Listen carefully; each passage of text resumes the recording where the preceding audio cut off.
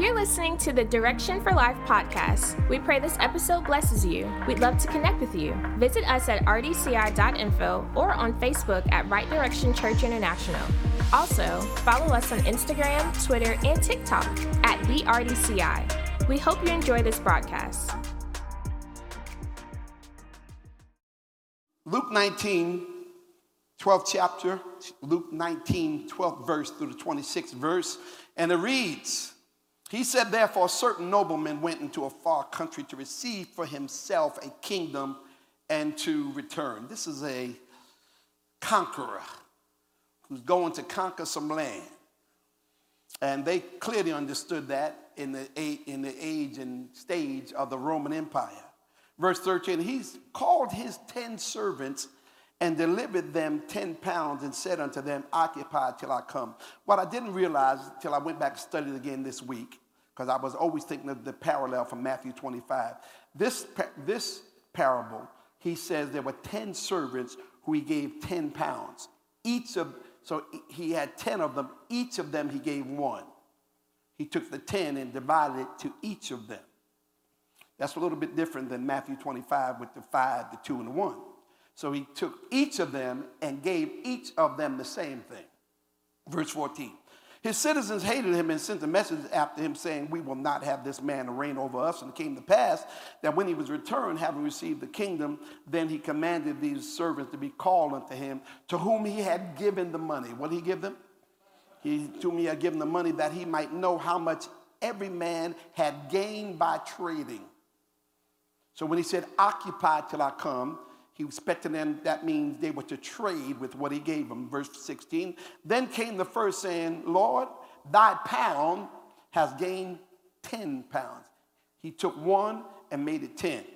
He said, "Well, thou good servant, because thou hast been faithful in a very little, have thou authority over 10 cities. And the second came and saying, "Lord, thy pound again has gained 5 pounds. One, he produced 5 times as much. And he said unto him, "Be thou also over 5 cities." Notice they got rewarded based upon what they had done with what he had given them. Verse 19, and he said likewise to him, "Be thou over 5 cities. And another came saying, "Lord, here's thy pound, which I've laid up in a napkin or a handkerchief, for I fear thee, because thou art an austere man. You take up what you haven't, thou taketh up that thou layest not down. You reap what you didn't sow." And he said to him, "Out of thine own mouth would I judge thee, thou wicked servant. You knew I was an austere man, taking up that I laid not down, and reaping that I did not sow." That's what you're saying about me? Well, if that's what you really believe about me, verse 23, "Wherefore then gavest not thou my money into the bank?" Why didn't you at least put it in the bank? "That at my coming I might have required mine own with usury or interest."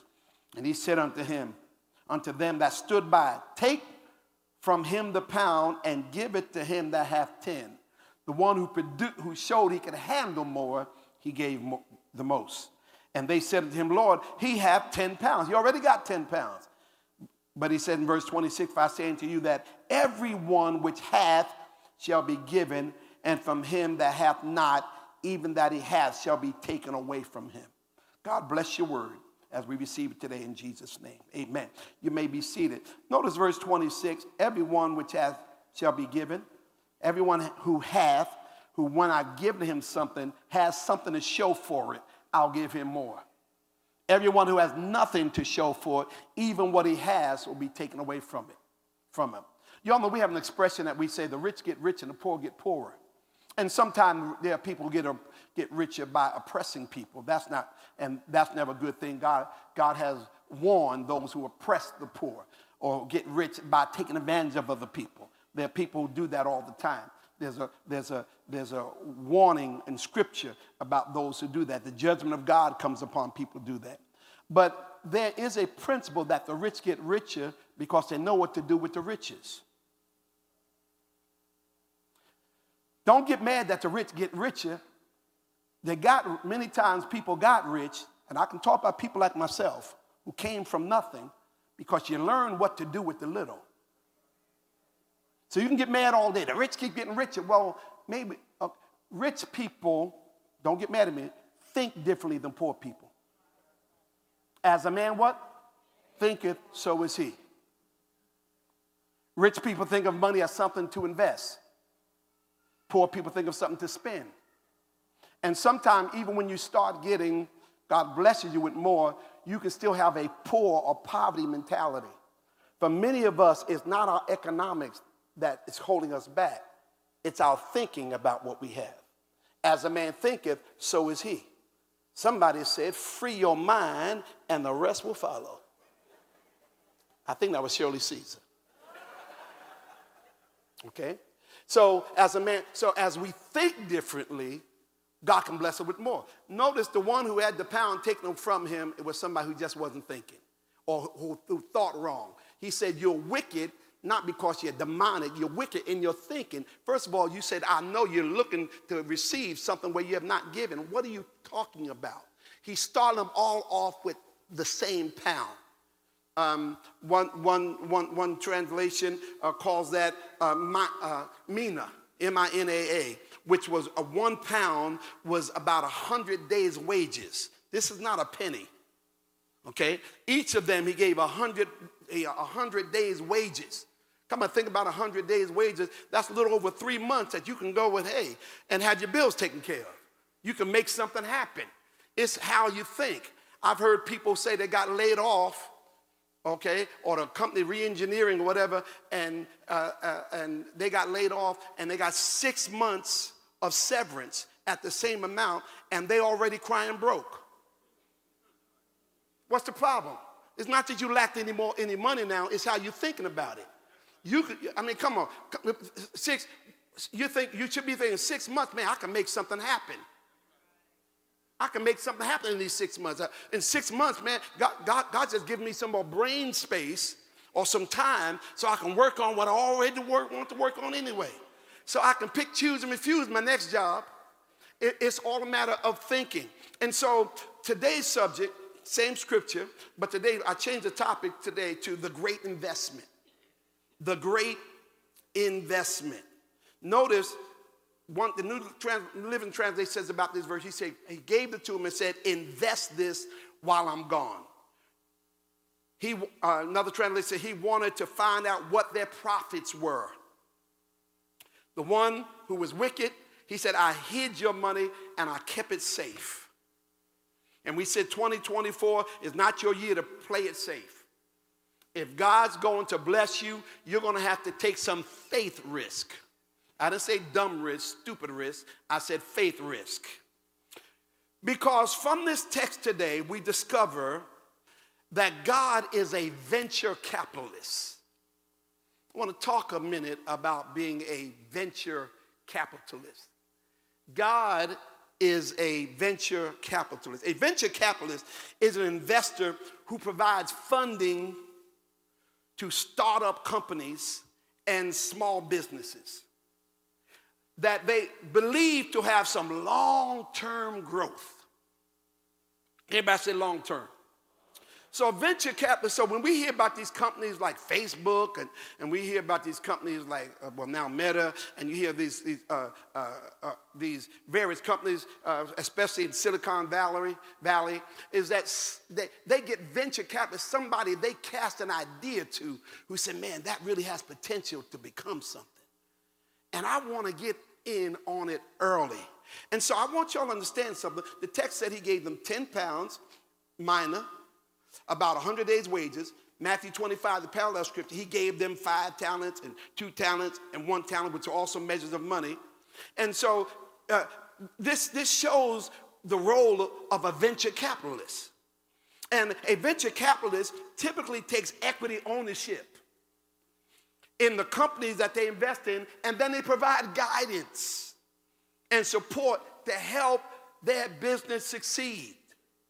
Venture capitalists, y'all, often invest in risky, innovative, but high growth potential ventures with the aim of generating a significant return on their investment. Everybody say significant return. Notice he told the one who had the one, he said, if I just want an average return, you could put it in the bank. Because He's showing that God is a venture cap. I want a significant return. You just put it in the bank.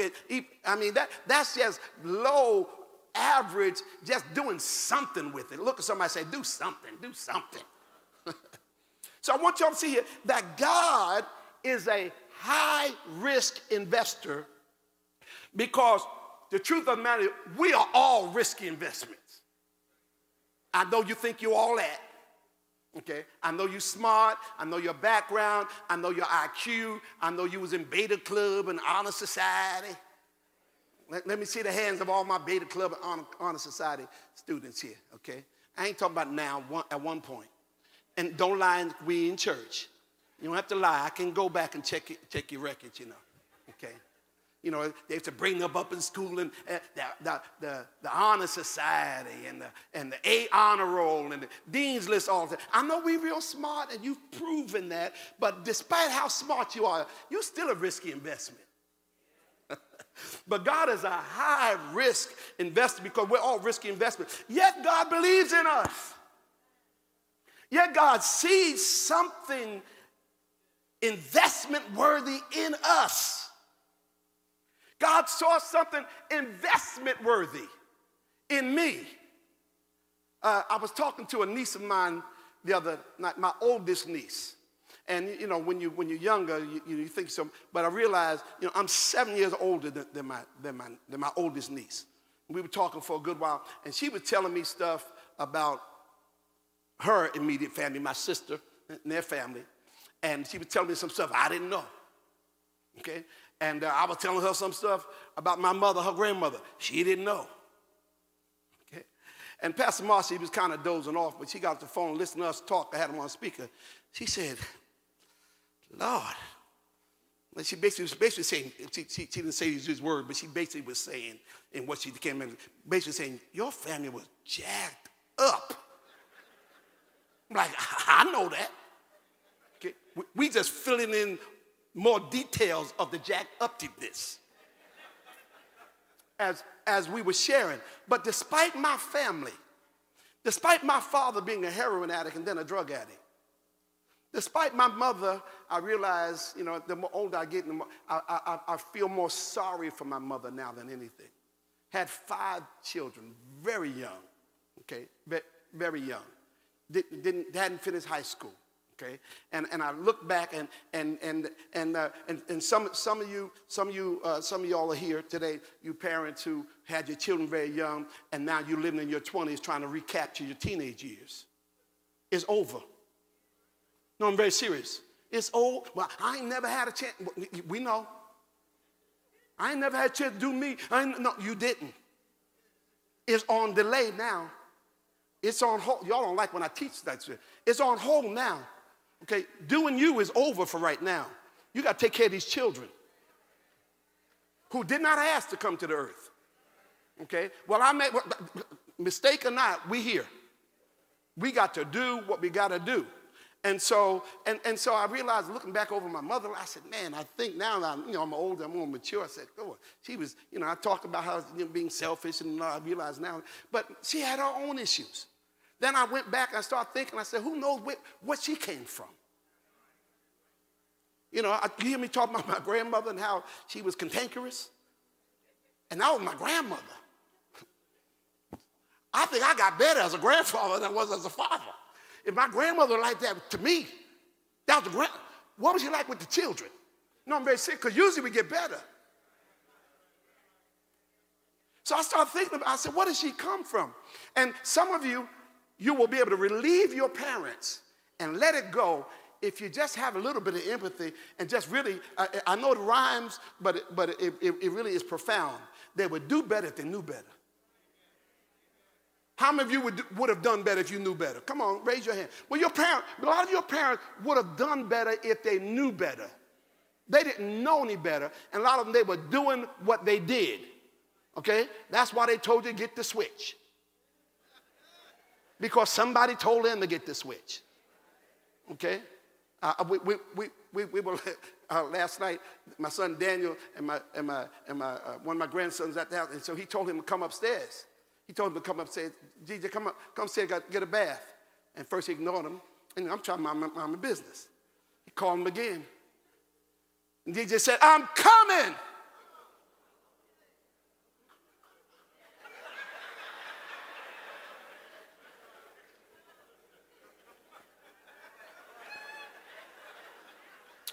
I didn't say anything in front of DJ. I let DJ go into the room where he was going to get some toy before he went up there. I said, don't let him talk to you like that. He said, what? I said, his tone wasn't what he said. It was how he said it. Now, can y'all imagine yelling at your mom, I'm coming. No, you don't have to come no more. I'm coming for you. You don't even have to come. I will come for you. Like Miss Celia marching off the wall. Yeah, okay. Now, for some of us, there would have been no talking, okay? My mother used to smack me and then say, watch your mouth. I never understood that. I just thought, why don't you just tell me watch my mouth first? She would smack me, watch your mouth, okay? And so some of us, we just keep doing what we've done, but we ought to get better. Look at somebody and say, Lord, no, don't lift your hands to the Lord. Say, Lord, help me get better. So all of us, despite our backgrounds and our parents and our socialization and the hoods we came from, and despite our education, and some of us, we realized we were risky investment, and some of you think you're better than others, but we're all risky investment. 2 Corinthians 4:7, it says, we have this treasure. Whatever God has put in you, he put it in earthen vessels. Earthen vessels is really a reference to dirt. The earth is made of dirt, right? From the earth we came, to earth we're going to return. We quoted that, homegoings, acid to acid, dust to dust. We came from dirt, we're going back to dirt. We have this treasure in these earthen, dirty vessels. Whatever God put in you, he put it in dirt.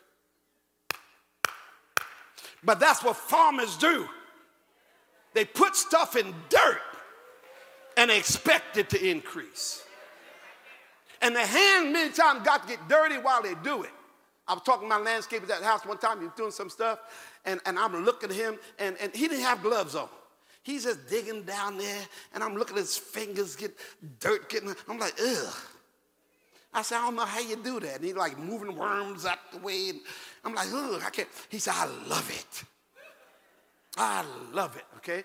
And so God put something in us, and he had to get dirty to make us.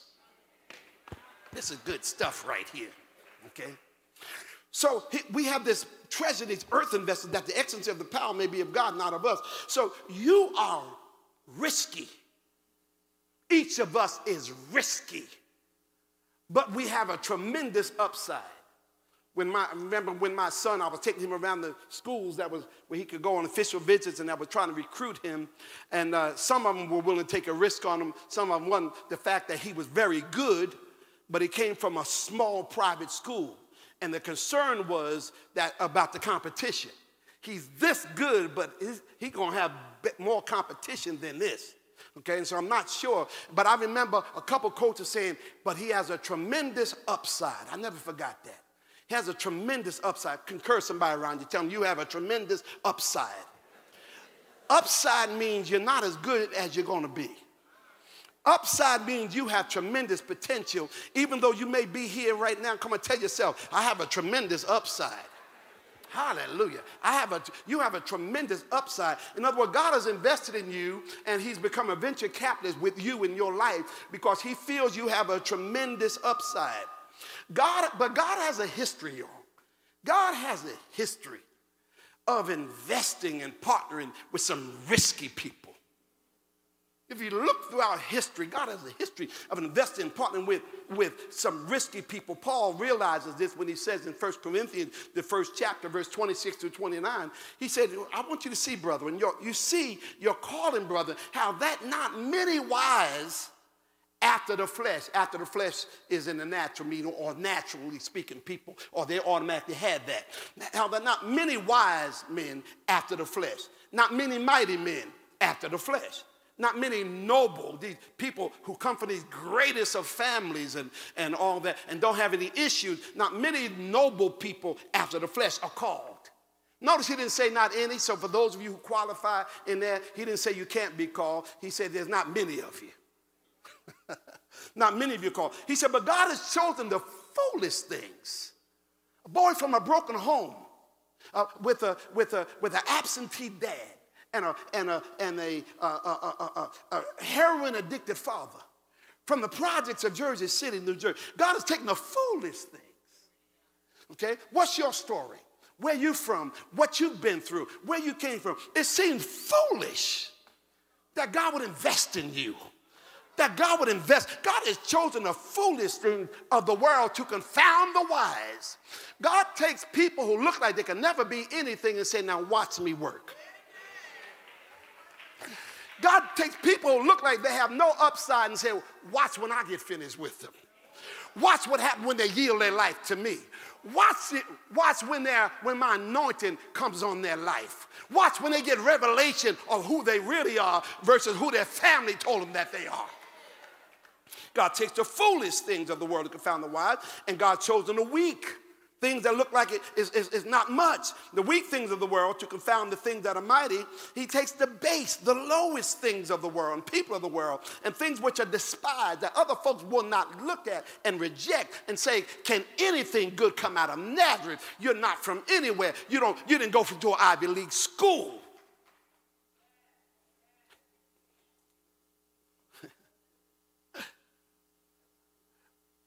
It just occurred to me. Can't get too many details. But there was an attorney when my son was in law school. There's an attorney I know who's a Christian. And they have a law firm here in the city. And so I know he was coming back to town. And I said, my son may be looking for an internship this summer when he comes back from law school. She said, well, where's he in law school? And I said, Southern University Law Center down in. She said, She did that. Yeah. Why did he go to USC? And she don't want to talk to me no more. I will never, ever forget that. Now, I ain't saying I'm holding against her nothing. Okay? I won't forget that. Okay? But she may need something today. And she might have to go through him. The ones who came from the law school that she despised. Oh, come on. I told y'all this is the year that folks who despise you are going to be coming back to apologize to you. Write it down. The prophet of God said it. This is the year that folks who despise you will come to you, ask for assistance, and they're going to start off with an apology. God takes the people and the things who are despised, God has chosen, yea, and the things which are not, to bring to naught, to nothing, the things that are. Why does he do it? Here's the key why God said all that. Verse 29, why does he do it?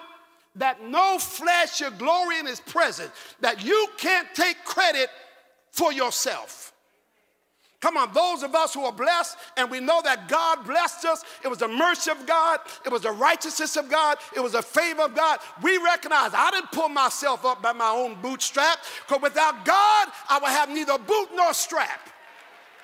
Whatever strength I had to pull anything up, all my help comes from the Lord. The strength that I have to do anything, God gave it to me. The brains that I have, God gave it to me. The wisdom that I have, God gave it to me.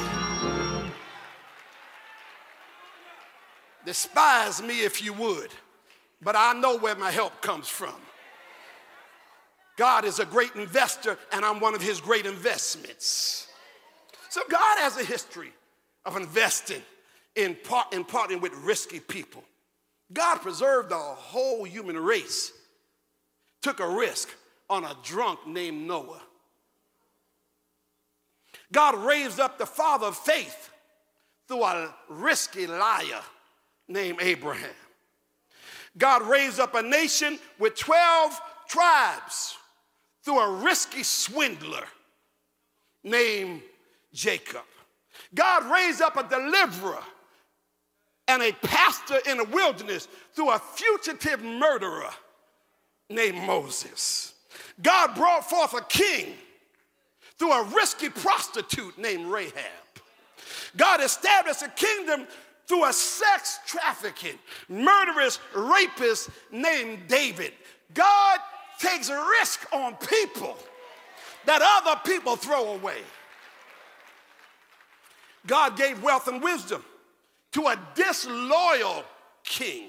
The reason why disloyal, because the Bible said Solomon loved the Lord, but he worshiped in the high places. He gave wealth and wisdom to a disloyal king with 700 wives and 300 side chicks. Y'all don't know what a concubine is, so let me explain. It's a side chick.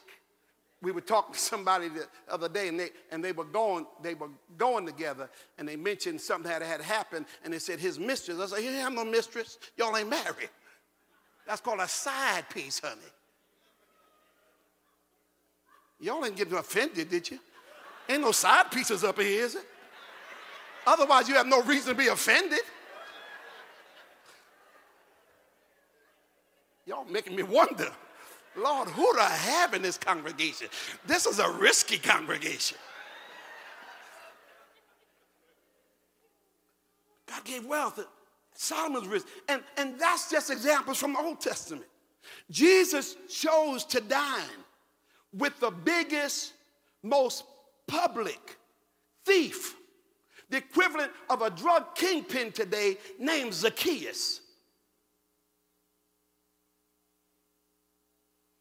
Zacchaeus was the largest, most popular. The Bible, I believe, said he was the chief tax collector. He didn't just sell drugs. He was a drug kingpin. He ran the whole operation, the equivalent of his day. It was like one of the worst things you could be. It's like, a drug kingpin, you know he's rich, but everybody wondered how many people died. I know he's rich, okay, but how many people died? How many people are dying through his occupation? How many people is he taking advantage of? Such was the case with Zacchaeus. I got to stop here for a moment because there was a thought that I had. I wasn't planning on preaching today, but the Lord bringing it up in my spirit right now. Zacchaeus was in the presence of Jesus. Okay? Jesus tells Zacchaeus, he sees Zacchaeus. Zacchaeus is a short man, but he's a big drug kingpin. Short man. He climbs up in a tree because he heard Jesus was passing by. He climbed up because he wanted to see Jesus. Zacchaeus had 3 problems. He had a social problem. People didn't like him. Okay? He had a spiritual problem. He needed the Lord. Okay? But he also had a physical problem. He was a short man. And he climbs up to see Jesus. And Jesus looks up and says, hey, Zach, I want to come and eat at your house. And he's shocked. He comes to eat, and y'all know whenever Jesus went, his boys are with him. Okay? So he and the disciples go there, and they there talking about Jesus. Did Jesus know where he got us? Did Jesus know what this man does for a living? Now, I got to go here for a moment. Jesus didn't try to blend in with him. Jesus didn't start partying with them to be relevant. They didn't start doing whatever. Y'all understand what I'm saying? If you know, you know. Okay? He didn't start doing it. Jesus just, the fact that Jesus wasn't judging him, just to be in his presence. Zacchaeus sitting there, and he's amazed that Jesus is not pointing a finger at him. He's not condemning him. And all of a sudden, in the middle of a chicken wing, Zacchaeus jumps up and says, half my goods I give to the poor.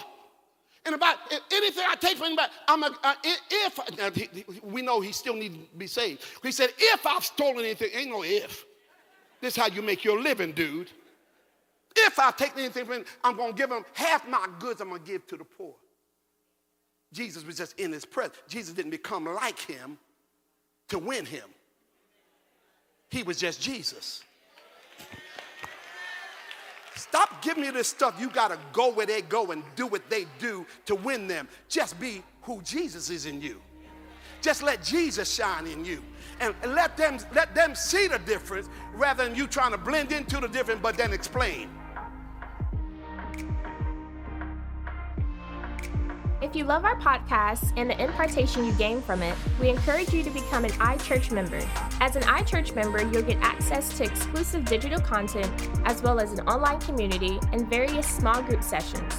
To find out more, visit rdci.info/iChurch. Connect with us for digital impartation weekly. Join Bishop Herbert and Dr. Marsha Bailey on Clubhouse for Marriage, Faith, and Family inside Kingdom Business Network on Tuesdays at 9 p.m. Eastern Standard Time. Subscribe to our YouTube channel at youtube.com/RDCITV. We stream live services on Sundays at 7:30 a.m. and 9:30 a.m.